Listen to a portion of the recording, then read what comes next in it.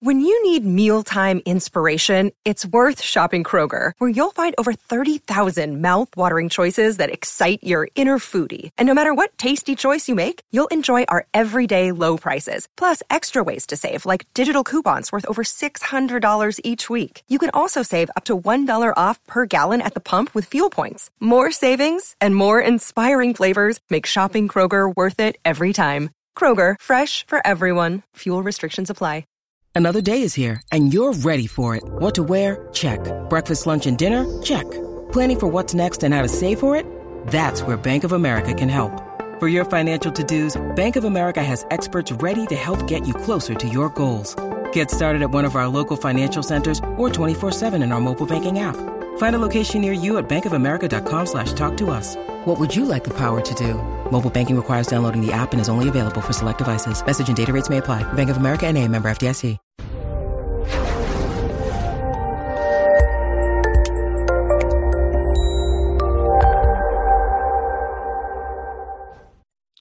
This episode was pre-recorded as part of a live continuing education webinar. On-demand CEUs are still available for this presentation through All CEUs. Register at allceus.com/counselor toolbox. Welcome to today's presentation on addressing procrastination.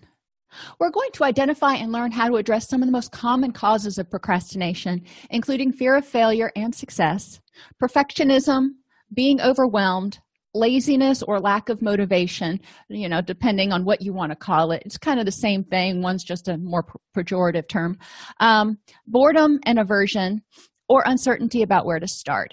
And the reason I'm going over this is because of a lot of our clients really struggle with procrastination, whether it's procrastinating working on their treatment plan or procrastinating on other things in life, which causes them frustration because they don't feel like they're getting anywhere. There can be a lot of things. They can feel stuck. And, part of that stuckness can either cause procrastination or be due to procrastination, or kind of both. So we're going to look at that because a lot of us, for whatever reason, procrastinate. And we're going to look at some ways to hopefully try to intervene. We'll identify techniques to overcome procrastination, including eliminating more rewarding options, doing 15 and applying what they call Parkinson's Law, small steps, providing rewards, shortening the daily to-do list, leveraging peak energy times, being accountable, pre-macking the boring. And I like the pre-mac principle, so we'll spend some time there. Pay attention to your temperament. I got to mention temperament. Increase adversity tolerance and gratitude. Sometimes you just got to do things that you don't like. And finding and eliminating procrastination rewards. So we'll go over each one of those. So fear of failure and success. We're going to start at the beginning. What are some issues that clients may present with? Applying to college or for a job or going to counseling. Some people may procrastinate getting started on any of these because failure can be threatening. So if I put myself out there for this particular, thing, whatever it is, and I don't get it, what does that say about me? What does it mean about me? So we want to look at, again, failure as a challenge, as a learning opportunity, instead of a negative statement about oneself. Society often frames failure in a negative light. So we want to, again, look at how is the person interpreting the failure, so to speak. If they are interpreting it positively, then score, keep going. If they're interpreting it in a way that makes them feel anxious, that's probably going to prompt procrastination. Many young people, and not all of them, have been so shielded from failure that they don't have the skills to tolerate it. And I call this one and done. They may try something once, and if they fail, they're like, oh, heck no, ain't gonna do that again. And they may move on to something else. So instead of learning from it, they have this really strong aversion because they experience the failure. They don't have the tools to cope with it. They don't have the supports to cope with it because none of their friends know how to cope with it. And so they don't want to do it anymore. And it's just like, okay, that's too aversive.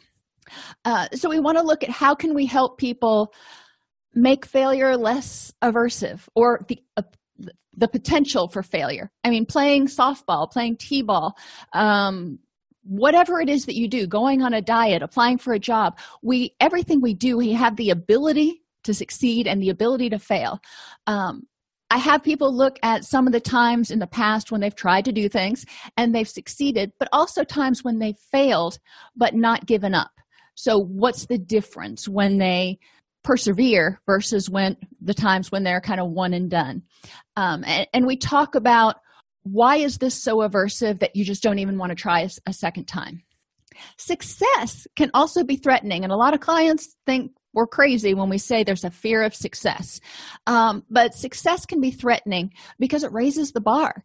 It makes people expect more of you. If you succeed at getting this job, then people are going to expect you to be able to maintain it. If you succeed at getting into college, people are going to expect you to not flunk out. If you apply and you fail at getting into college, then people aren't going to expect you to necessarily, well, obviously, if you didn't get in, you can't even try to stay in.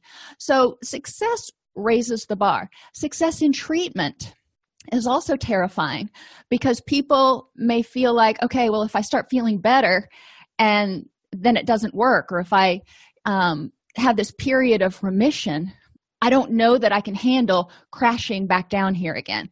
I don't know if I can handle a relapse.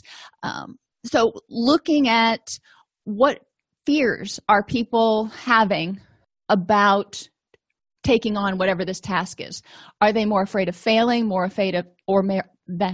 afraid of succeeding? And sometimes people will self-sabotage if they're afraid, not necessarily just procrastinating. So we want to look at, what are your behaviors doing? Are they sabotaging you? Are they helping you procrastinate? And in what way are these functional? Or in what ways are these behaviors that you're doing right now, procrastination or self-sabotage, protecting you? Interventions. Explore what failure means and find quotes from successful people about failure. And I encourage people to, put them on their walls, put them where they can see them regularly. I love Dr. Seuss's quote, and it's not really pertaining to failure, but it's one of my favorites. Those who matter don't mind, and those who mind don't matter. One of my favorites, my stepsister had it posted in her bathroom, on her bathroom wall, and I just remember reading that whenever I would see it. So anyhow, have people put those quotes out where they're tangible, not just on their phone or on some piece of paper they've got squirreled away. Avoid overgeneralization and personalization about failure. Have them go over those challenging questions. What contributed to the failure? Or in the past, what contributed to the failure, and how can you prevent it so you succeed this time? And don't take it too personally. Sometimes things just fail. Sometimes you try, and it's not because you didn't try your hardest. It's not because you didn't do all the right things. It's because it failed. In counseling, we look at this as something of a systemic failure, if you will, because we don't understand all of the reasons that people get depressed, that people have generalized anxiety or social anxiety. So we can't, with 100% certainty, create a treatment plan that fits every single person. Sometimes it's a little bit of creative tailoring, if you will, to meet the individual needs. But that's not because they're failing. They're not a failure. It's because as humans, we just don't understand all of those things yet. So we're going to make some educated guesses. And I want people to really understand that it's not a personal attack. If they don't get a job, maybe they really flubbed the interview. But there are also a lot of other reasons. So identify 3 potential other reasons besides you that you might have failed. Maintain a cheering squad. So even if you're succeeding, if you've got that fear of success, you still need that cheering squad behind you going, you can keep doing this. You got it. But you know what? If you fail, it's okay. My daughter is getting ready to take her first CLEP exam, which is a test you take in order to get college credits. And she's kind of freaked out right now. And, I was telling her the other day that go in, take the test. This is the first test of this type you've ever taken. You pass, wonderful. If you don't, you learn how to study for it for the next time. And obviously I stack the deck and I'm having her take her psychology CLEP first, because I have every confidence in the world that she'll pass that one. But helping her not personalize it. It's a test like she's never taken before. It's a college level test. She's a freshman in high school. And helping her see that there are other factors playing in here. Remember past successes. Sometimes you succeed and you continue to succeed. Just because you succeed, don't expect the other shoe to drop. Just because you get a job you love, don't expect to be laid off. Use the challenging questions to explore your fears in each situation. Remember, is this based on fact or emotion? What are the facts for and against my belief? And what are the other factors in the situation that are contributing to this? So you get a broader examination. And identify all of the other things in your life that make it worth living. Remember back to Kielbasa and the hardiness theory, the commitment to the things in your life that make it worth living. So even if you fail at this one thing, it happens. Even if you succeed and then you relapse or fall backwards or whatever it is, okay, that's unpleasant, but what are the other things in your life that make it worth living, so that you are not defined exclusively by this one thing right here? Perfectionism. Some people will be very perfectionistic. You see this on homework and work projects. They keep working until it's absolutely perfect. Or some people are very perfectionistic about their appearance. Now, thinking about the clients that we work with and the impact that perfectionism has, on their self-esteem, on their time management, two biggies. What are we looking at here? If a person turns in an assignment to their teacher and they don't get an A+, they get an A-, or heaven forbid, a B+, and they feel like complete failures because they didn't get an A+. We want to talk about, well, what does that mean? Why is it so important to get the A+, to be perfect? And looking at the fact of life that most of us are very imperfect, and expecting perfection sets us up for stress and anxiety and disappointment. And where did our clients learn these messages from, that you have to be perfect? If they grew up in a dysfunctional family that emphasized perfectionism and putting on this facade for the outside world, that could be part of where it comes from. But we can help explore where this comes from. Perfectionism often accompanies fear of failure. So if I don't get it perfect, then it's not good at all, which means I'm not good at all, is oftentimes the line of thinking we go through. So perfectionists often either never get started or never finish a task, so it can never be evaluated. We all know people who will start a project and they'll keep working on it and keep working on it and keep working on it, and you're like, you got to turn it in at some point. Perfectionism takes an inordinate amount of time, and people end up feeling overwhelmed. They're spending so much time trying to get things perfect, and we talk about diminishing returns. At a certain point, if you get an A or an A+, it really, in most cases, is not going to make a difference in your GPA. If you get a promotion, if you get a promotion, it's a pass-fail sort of thing. It's not something that's necessarily you need to be perfect for. When you get your evaluations from your boss, and I always used to tell my employees before we would do it, I never give straight 5s, because that's not realistic. Saying that you're perfect at everything isn't realistic. I know I'm not perfect at everything. So just expect, we're going to go through this and there's going to be, something other than a 5 that comes up. I warn them ahead of time because they may not have experienced that before. And I want them to understand it's just, I'm being realistic. Perfectionists are never satisfied and oftentimes maintain self-anger for any imperfections, which just whittles away at that self-esteem. They tell themselves they're stupid, they're worthless, they're not good enough, or they shouldn't have failed at that. Where can I start with how the psychological impacts that has? Perfectionists, as a result of all that self-hate and need for being perfect in order to self-approve, may also have low self-esteem and base their worth on what they do instead of who they are. So if they base their worth on what they do, and the only thing that is good enough is perfection, and we know that we're not going to be perfect all the time, then you can see where this person is going to have a hard time with self-esteem and self-acceptance. Interventions. Learn about the principle of diminishing returns. After you work at a certain point, you're going to have to put in 3 hours worth of work in order to inch up just a little bit more. The first bit is good. When you start taking a class, if you take a pretest, you probably get, 40 or 50 or something, because you don't know the material. So you read through the text, and the first bit of studying you do, going through the class, you're probably going to go up to an 80, 85%. In order to get higher than that, it takes a whole lot more time to get the nitty-gritty, to get the minutia, to get all of the question, know all of the material so you can get all of the questions on the test right. The question is, what's the benefit?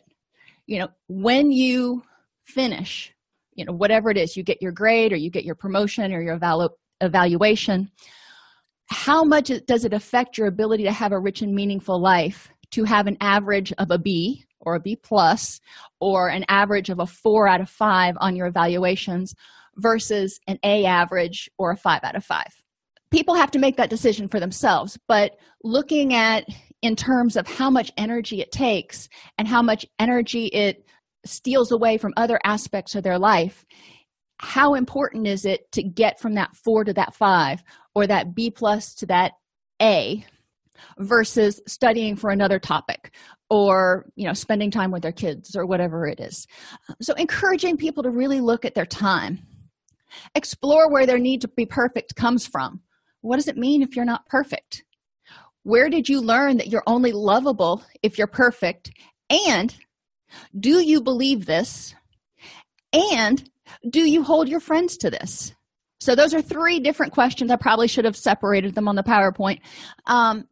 But where did you learn this? And then think about it, because a lot of times people haven't stopped to think, and just have them think about, where did you learn this? And do you believe it? They may look at it and go, you know what? No, I don't believe that I'm only lovable if I'm perfect. I believe that I'm lovable, period. And you're like, well, score. Let's let go of that unhelpful thought. Do you hold your friends to this? Because like I've said before, a lot of times people hold themselves to a much higher standard and a much harsher standard than they hold their friends to. So do you expect your friends and your children to be perfect in order to be lovable? Or do you expect them to make mistakes and love them anyway, or because of who they are and their imperfections? Encourage people to enhance their self-esteem so they're not looking for external validation. They're not looking for other people to go, you know what, you're perfect. I want to be like you. They can look in the mirror and go, you know what, I'm imperfect, but I'm lovable anyway. Help them differentiate who they are from what they do. And that's a semantic difference, but it's a big difference, because who you are is more entrenched in your values and how you treat people and what you personally bring versus to a situation or to a relationship versus the actions that you take or what you do. Being overwhelmed causes people to procrastinate. If you've got a huge project or too much else going on, you may just, oh my gosh, I can't juggle one more ball. Large projects can be daunting. So sometimes you have 17 little projects going on, like there's always a honey-do list at our house, always. And there's always like 17 things on there. So, those are lots of little things that need to be done. But then there are large projects like rewiring the house or something that can also be completely daunting. So you've got to figure out how to break it down into manageable segments. Poor time management can also contribute to people feeling overwhelmed. So helping people evaluate, how do you spend your time? What are your time sucks? Do you lose a lot of time to social media? Do you lose a lot of time to watching TV or at the gym? And how can you manage your time a little bit more effectively? For large projects, break things down into manageable sub-projects. With my dissertation, I would work on a chapter at a time, because looking at the whole dissertation, I was like, oh my gosh, I don't even know. So we started on chapter 2, which was the lit review. And, I worked through that, got that one finished. Then we went on to 3, which was methodology. I could do the chunks. Looking at the big thing was just overwhelming. Spring cleaning can be the same way. If you think, I've got to do all of spring cleaning this weekend, oh my gosh, I would never want to do that. I do a room each weekend. So the kitchen one weekend and the garage the next weekend. And that's a little bit less overwhelming for me. Recovery is the same way. When people have been depressed for a really long time or are dealing with anxiety or addiction, there's a lot that's probably gone haywire in their life, from their relationships to their hobbies to their self-care. All right, you're not going to tackle everything. Rome wasn't built in a day. So what are you going to work on first? And let's break it into chunks, which is the treatment plan. If there's too much else going on and people can't find the time to get started, they need to evaluate their time management. And I say eliminate, prioritize, delegate, combine, and plan. And sometimes I put in simplify. So make that whole list of to-dos. Then go through and mark off anything you can. Prioritize what's left. So these are the things that have to be done in order of priority. Now I'm going to go through and delegate as many things as I can to my kids or my neighbors or whomever. Then I'm going with whatever's left that I still have to handle. I'm going to try to combine them. So maybe going to the grocery store and stopping by the dry cleaner on the way home instead of going to the grocery store and going home and then going back out to the dry cleaner. It saves time. It's on the way. Just get it done. Sometimes you can combine things and make it a little bit easier. And simplify. We've talked about this before. Sometimes it's just too difficult to get everything done. I mean, sometimes I'll admit, I don't have time or don't desire to do 6 loads of laundry. So I will put my towels and sheets in with my colors. And some of you are probably cringing right now. I know my mother would be. But, I simplify. I just they're all colors, going to throw them in together and get that load of laundry done. And then plan. You figure out which tasks you have or combinations of tasks, and then plan how you're going to get them done. And it is what it is. There's only so many hours in the day. Clear clutter, and I have in italics in that area, because I call it organization binging. If I start saying, well, I can get started on this as soon as this room is organized, I can spend an entire weekend organizing a room. I don't know about you, but I can. So my desk needs to be clear of clutter before I get started. So nothing is in my peripheral or immediate vision. That may mean taking everything off my desk and putting it in a box to handle later, but at least it's not there distracting me at that point in time, because we don't want to procrastinate by doing some other task.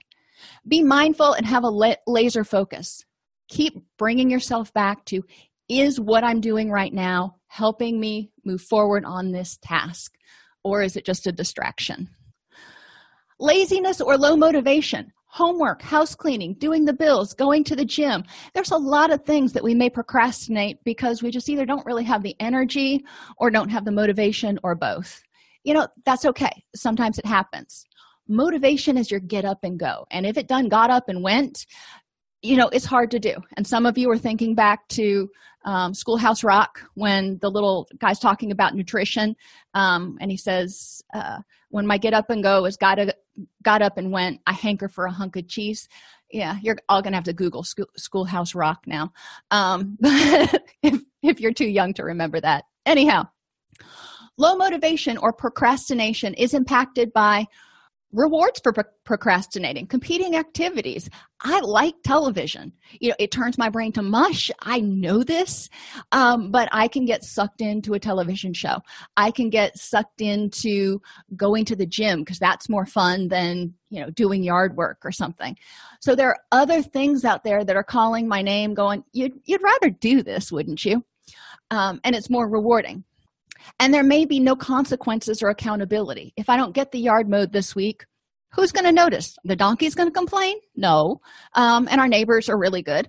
So it's not that big of a deal. I don't really have accountability. So sometimes it makes it harder to get up and do what I need to do if I know there's really no punishment in there. And there may be punishments for starting, such as the activity's not rewarding. It's hot outside. And you're like, oh my gosh, I don't want to start house cleaning, or I don't want to work on my bills because that's always depressing, or whatever the case. Or it can cause, whatever it is, can cause distress. You may feel overwhelmed when you start doing your bills and going, got to borrow from Peter to pay Paul. Don't know how I'm going to make this work.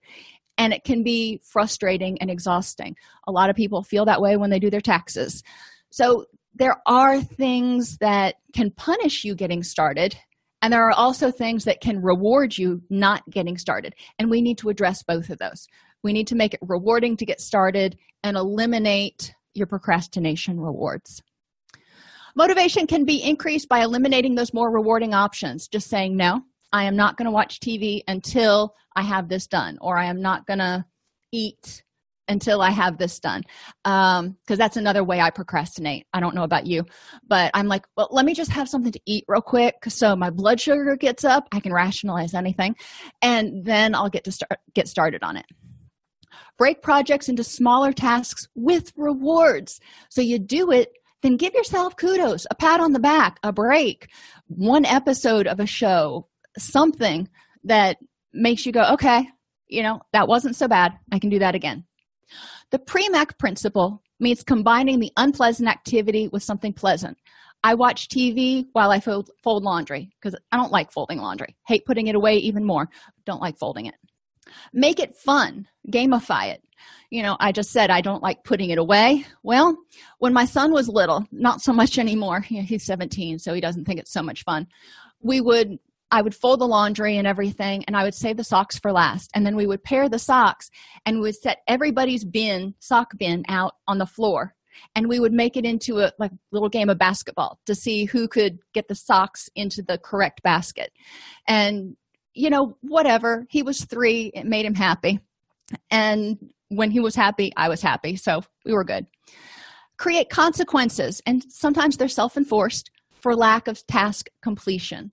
So if you don't get this done, what's the consequence for you? Uncertainty about how to start. Sometimes you just get a project and you're like, I don't even know where to begin. It could be spring cleaning. It could be recovery. It could be applying for college. That's one we just went through with my son. Sometimes the goal is too big, recovery. Well, what in the world does that mean? Or poorly defined. I want to be happy. Okay, so how do I start being happy? Other times, you may not have or be able to generalize the skills. My son's really good at doing internet research, but he didn't even know where to begin to start doing research on finding a college and financial aid and all that kind of stuff, because it's not something he'd ever had to do. He's like, I just don't even know what terms to Google. Okay, we got this.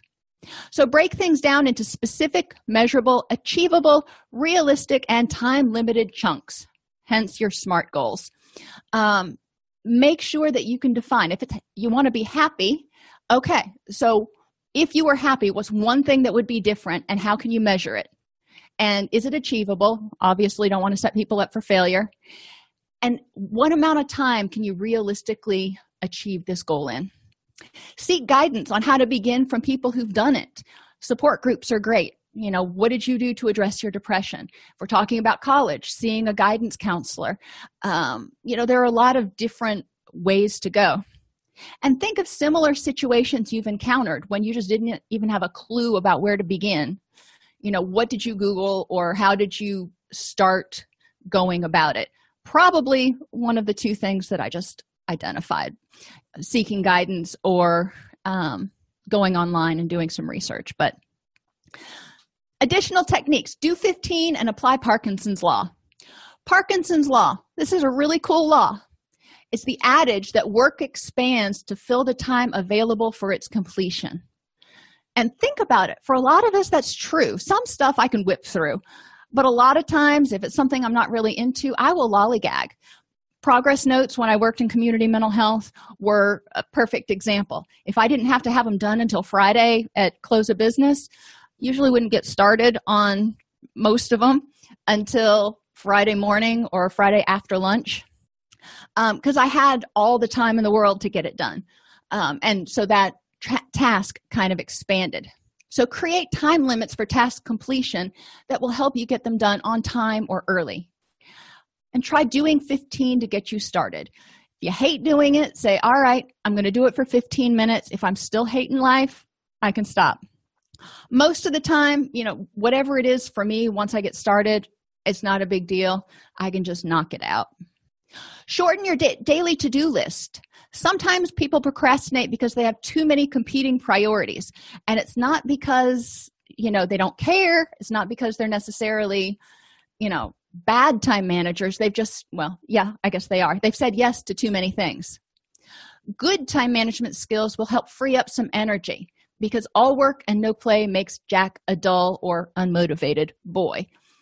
It's important that people schedule in time for self-care. As Covey would say, time to sharpen the saw, time to let their hair down and relax. So encourage people to list what needs to be done, eliminate, delegate, prioritize, combine and simplify, and then plan on how these things are going to get done. A lot of times after I get all the way down through combine and simplify, I start marking some more stuff off. I'm like, you know what? That really actually doesn't have to be done. Marking those things off. So remember, time management doesn't have to be super complicated. Leverage peak energy times. Are you a morning person? I know I am. After 11:30 in the morning, hardcore concentration out the window. When is your thinking the clearest? For some people, it's 9 at night. For some people, it's 9 a.m. When is your energy the highest? How can you arrange your day to sync with your rhythms? If you tend to have a lull at 2 in the afternoon, which a lot of people do, what can you do during that time that doesn't require the concentration or energy that you're using the rest of the time? And know if you're better with short bursts of effort or sustained effort. I personally am better at sustained effort.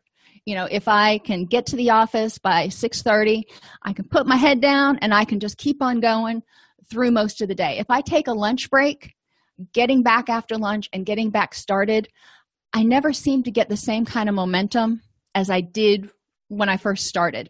And I've always been that way. I can work for 16 hours straight and get a ton done. Now, the next day, I'm completely exhausted. But I've just never been good at stop and start. Some people do a lot better if they chunk it and they work for 30 or 45 minutes and then take a 10 or 15-minute break. So encourage people to know what their preferences are and their needs. Be accountable to somebody. Have a battle buddy. Misery loves company and is inspired by competition. And so think about going to the gym. If I'm going to go to the gym and I'm going to have a hard workout, it's nice to have somebody to go with me, especially if I'm going at the end of the day when my energy's low. I'm like, come on, we can do this together. If I got to do it, you do too.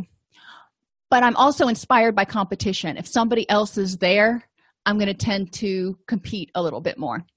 Group therapy is one way to help clients be accountable. So if they have to come, it's really important to show up for group therapy because it's disruptive to the environment when people drop out or only sporadically attend.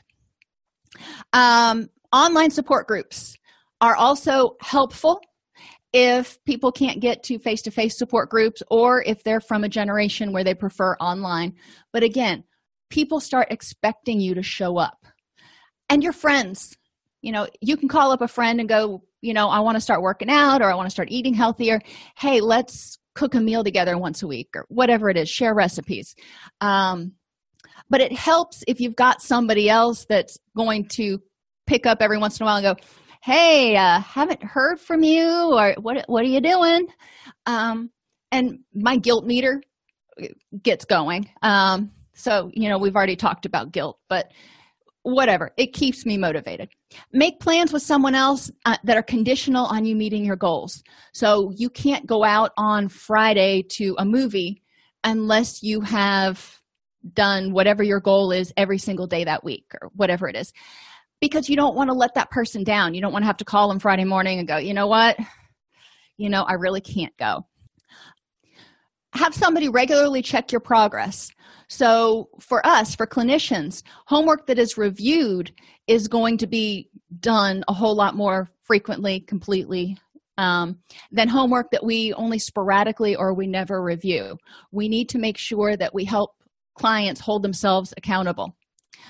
Weight Watchers, that's the perfect example of being accountable, going to a meeting, doing weigh-ins, because people tend to stick to a diet if they have public accountability. If it's at home dieting, they can get up there and they can see that they didn't lose weight or they gained weight or whatever, and they can just make an excuse for it. But also, if they get up there and they see that they've lost weight, there's nobody to go, hey, awesome, great job. So accountability also provides a cheering squad. And blood pressure or cholesterol medication and treatment planning, that's another one which is always helpful if the doctor is checking in on you. Even if it's just every 6 weeks, that you got to keep doing what you're supposed to be doing in order to maintain your progress and not get a lecture. Attend to your temperament. Extroverts may procrastinate things which are solitary and don't have an accountability or discussion element, such as doing an autobiography, independent homework, or even housework. There are some things that extroverts are just going to be like, no. For things that you can make into group activities, like study at the library or a coffee shop. Do housework for a visitor, before they come, obviously. But I am a lot more motivated to do housework if I know somebody's coming over than, if it's just for my own knowledge. And have homework reviewed. So try to make it so the extrovert has another person that's going to kind of hold them accountable and make it worth their doing. Introverts may procrastinate things which are social. Mixers, for example, going to Chamber of Commerce mixers. Oh my gosh, I would put those off. That's just, wow, really intimidating for me. And holiday shopping. I don't like being in big crowds. When I go shopping, I try to go on off hours for groceries, let alone holiday shopping. So I will put that off. Or I get things done early, like I do my holiday shopping in October, so I don't have to fight the crowds. But if you've got to do something that you don't want to, that goes kind of against your temperament, adding rewards and getting social support, have somebody go with you so they can kind of cheer you on. Add rewards such as, if I go do this Christmas shopping right now, then I can go out to dinner with my friend who's going with me tonight, and I enjoy going out to dinner or whatever. Intuitors may procrastinate things which are too detail-oriented because they're broad strokes people, and if you throw them a lot of details, they just look at it. I'm that way with taxes. I'm like, with the way too many lines, 17A subsection C. No. So adding rewards for getting started, pre-macking it, do it with something enjoyable. For me, y'all know it's my coffee, helps me get through just about anything. And chunk it. You don't have to do your taxes or whatever it is in one sitting. Do a little bit, then take a break and get up and do something rewarding. Sensors, they're more detail-oriented, may procrastinate doing things that are meta concepts. My husband is a very detail-oriented guy. So if I asked him to do a collage of what happy means, first he'd look at me and go, don't try to do that psycho stuff with me. And then he'd just kind of keep looking at me like I have no idea where to even begin. Another example would be finding a house. It's like, okay, we're going to move. You need to find a house. So go on Zillow and find the perfect house. I have no idea what that means. A sensor will want to know, when I was telling him, I'm like, I want to make sure that it's within 15 minutes of a grocery store, within 15 minutes of Walmart, within an hour of my job. That was when I was working in Nashville. And it had to be in an unincorporated area so we could have our farm animals. Those were details. So he could filter things down and start looking. He's like, okay, I got this. Perceivers always think there's plenty of time and tend to get things done at the last minute. So perceivers really need to set deadlines. I didn't put judgers on here because they're very structure-oriented and tend to have things done early. So they don't usually procrastinate as much from a temperament standpoint, but perceivers tend to need to set deadlines. Increase adversity tolerance and gratitude. When you have to do something unpleasant, it helps to have distress tolerance skills to help you tolerate the unpleasantness. And again, I will put out there going to chamber mixers, public speaking, doing taxes, whether one of those you probably look at and go, yeah, not up my alley. But, sometimes we have to do any or all of those. So how can you tolerate it? What distress tolerance skills do you have that you can just go, okay, I'm going to take a deep breath and use my cognitive behavioral stuff, my improve the moment skills, whatever it is. And you need to have distress tolerance skills to quiet the negative internal critic and thoughts, the person that keeps telling you, well, if you do this, you're going to fail. We need to push that guy down or that girl down in our head and go, not going there right now. I'm grateful that I've got a job and, this is a part of the job I don't like doing, but I'm going to go ahead and do it. And focusing on commitment to the things that are going well in your life that make it rich and meaningful. Commitment, control, and challenge. Controlling the things that you can and not wasting energy on struggling with those things that are out of your control, like having to do a public speech. Well, if you have to do it because your job said you had to do it, then you got to do it. So you can't really fight that right now. So how can you deal with it? What can you control? What's in your ability? And viewing this adversity, whatever it is, unpleasantness, as a challenge or a character builder. How can you get through taxes without getting grumpy? How can you, look at this public speaking engagement and accomplishing it as a character builder? So you can look back and go, I did that. Find and eliminate procrastination rewards, including other more rewarding options. Face it, there's always things we'd rather be doing. Depending on you, I'm sure you can list off 2 or 3 things you'd rather be doing right now than being at work or taking CEUs. You could, be outside walking, going hiking, painting, whatever you do. They're there. And we need to have those in our life. We need to have relaxation and recreation. Though relaxation and recreation is rewarding. So obviously it is they're probably going to be there and kind of be waving their hand going, you want to do me instead of do the dishes, don't you? You want to do me instead of whatever it is. One of the places I worked where I was line staff and then I was also a supervisor. One of the worst procrastination offenders, if you would, was socialization among the staff. And my staff was really close, which was awesome. And when I was part of the staff, it was a great community to be a part of. But unfortunately, the desire to go over and sit in another therapist's office, and even under the guise of getting consultation about a client, would start that way, would end up finishing 2 hours later with something else. And then you would realize that your paperwork still hadn't been done or this, that, or the other. So it's important, again, to manage your time, look at your most common time drains and your procrastination outlets. Eating, do you tell yourself, let me just, get lunch and then I'll get started on this. And then let me just get a snack, or you get back from lunch and you're like, okay, let me make some coffee and then I'll get started. Television, big time suck for a lot of people.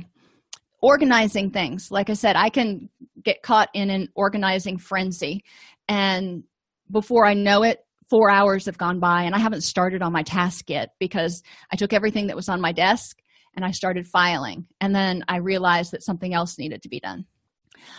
Napping. Sometimes you just need a power nap before you get started. And that power nap turns into, 45 minutes or an hour. And then you get up and you feel groggy and you make coffee or whatever, and you never get started. Social media. Social media is a huge time drain for a lot of employees, for a lot of people, because there are some rewarding aspects to it, if, theoretically. So you go on, you want to check in on how your friends are doing and yada, yada, yada. Before you know it, you've lost 2 hours. So setting limits, for example, that you can't get on social media when you're at work, which is why a lot of agencies just block all of the social media, Instagram, Pinterest, Facebook, all that kind of stuff. Other methods, only allowing yourself on social media when you're at lunch or after 6 p.m. or some arbitrary time. And use things that you enjoy, your procrastination outlets that I call them, as rewards for task completion. So once I get this chapter written, for example, I can get on social media for 30 minutes, or I can go outside and play with the dogs for 30 minutes. Those are things so I don't feel like I'm being deprived. I don't feel like I have to give up something in order to do something I don't want to do. It's just prioritizing. I have to do this first. Kind of like when kids are little, you can't have dessert until you eat your vegetables. I think we all have said that if you're a parent. It doesn't mean you don't get dessert. It just means you got to do this other thing first. Putting it together. Identify 3 things you usually procrastinate on. And I would encourage you to do this as a clinician, to practice it so it's easier to help clients implement it. But you can do this in group as well. Even do it while you're in group with your clients so they can hear you walk through the process. Identify 3 things you usually procrastinate on. For each, identify the reasons you procrastinate. And this can be good, again, as a group activity, and it can also be good if you participate because it allows a little bit of appropriate self-disclosure. Sometimes you put it out there that, I'm afraid of rejection, or I'm afraid of this in this particular situation, and then you talk about how you handle it. And identify the other things that you end up doing instead, which are more rewarding. So, we've already gone through a lot of those, not going to belabor it. How will you eliminate those distractions or use them to your advantage? Use them as that little carrot out there going, as soon as I finish cleaning this one room, then I can go on a hike, or I can, get on the internet for a little while, or whatever it is that makes you happy. Make sure, especially for things you're procrastinating, and this is key when we talk about reward contingencies and behavior strain, if you remember from that lecture. If it's something you really don't want to do, make the tasks, the small chunks, pretty small, and make sure there's a reward right afterwards. And yeah, you may feel a little bit silly going, okay, I need to get myself a reward for this. But it helps a lot making it less daunting if you give yourself that little bit of a reward. When I was working on my dissertation, I would write for 2 hours, and then I would allow myself to turn off the computer for the day, and I was able to do something else. But you want to make sure that you have those frequent rewards that are rewarding to you in order to keep you going, that, all right, that wasn't so bad and I got a reward, so I'll do it again. I can do it for whatever this is for 45 minutes, and especially since I know I'll have a break at the end. If you're a chunker, like I said, I'm the person who does better in long stretches. So it would be better for me to devote a day when I was working on my qualifying exams, or when I work on spring cleaning. I'll set aside a day, and from 9 a.m. until 4 or 5, I will do whatever that task is. And then in the evening, I just veg. And that's rewarding for me, hanging out, watching movies with the kids. So figuring out what it is that usually sucks your time, what you can use as rewards to encourage you to do these tasks. And if you need to, break them into smaller, more manageable chunks. I have 40-something blackberry bushes out in my garden right now, and I can't possibly weed and winterize those in one particular day. So I'm doing 6 at a time. I do 6, and then, I go do something else. And then the next day I do 6. And that's not so overwhelming, and it doesn't make my carpal tunnel act up as bad either. So that's cool too. My point is, you don't have to chunk things and go back to them that same day. Sometimes it's, do a little bit today, do a little bit tomorrow, and keep working until it gets done. Procrastination often indicates the effort seems to exceed the reward, or that the risk is not worth the reward. Whatever I'm getting ready to do, it just ain't worth whatever the potential reward is at the end. A sense of disempowerment. If you don't feel like you can control the situation, for example, going into a job interview or applying to college may feel very disempowering because you're just sending stuff off to a nameless, faceless person. Lack of clarity and direction. So encourage people to stop if they're procrastinating, go, why? Does the effort exceed the reward? Okay, if it does, then up the reward and maybe reduce the effort. Don't check that perfectionism and break it into smaller, more manageable goals that can be done, one a day or something. If the risk or whatever you're doing is not worth the reward, or if it's just punishing to do it, like paying bills, it can take a lot to get started. So you want to say, what is it? And we can see this in our clients too. Sometimes we'll notice that they quit coming, or they start being more sporadic in coming. And one of the questions I always ask the clients, if I start to see that they're being a little bit sporadic, I'm like, tell me what's going on. What are the benefits you're getting out of counseling right now? Do you feel like you're making progress? And if not, what do you need to see right now? What were you hoping you would have achieved by now? And look at, because every time they come into our office, they are being very vulnerable. They're taking a huge risk, and there has to be a reward. I want to make sure that they walk out of my office, or, at least by the next day. Sometimes it's a pretty powerful session. By the next day, they can look back and go, you know what? That was worth it. I feel like a weight has been lifted, or I feel like I've got more control over this particular situation. Interventions for procrastination revolve around increasing motivation, adding consequences for not doing something, and they can be self-imposed, and adding rewards for doing it. Make sure that there's a benefit, and sometimes it has to be an immediate, tangible benefit, not just eventually when we have company, the house will be clean. My grandmother always used to take a bath and put on her makeup before she would go to bed. And because just in case the firemen or the paramedics had to come during the night, she always wanted to make sure she was ready.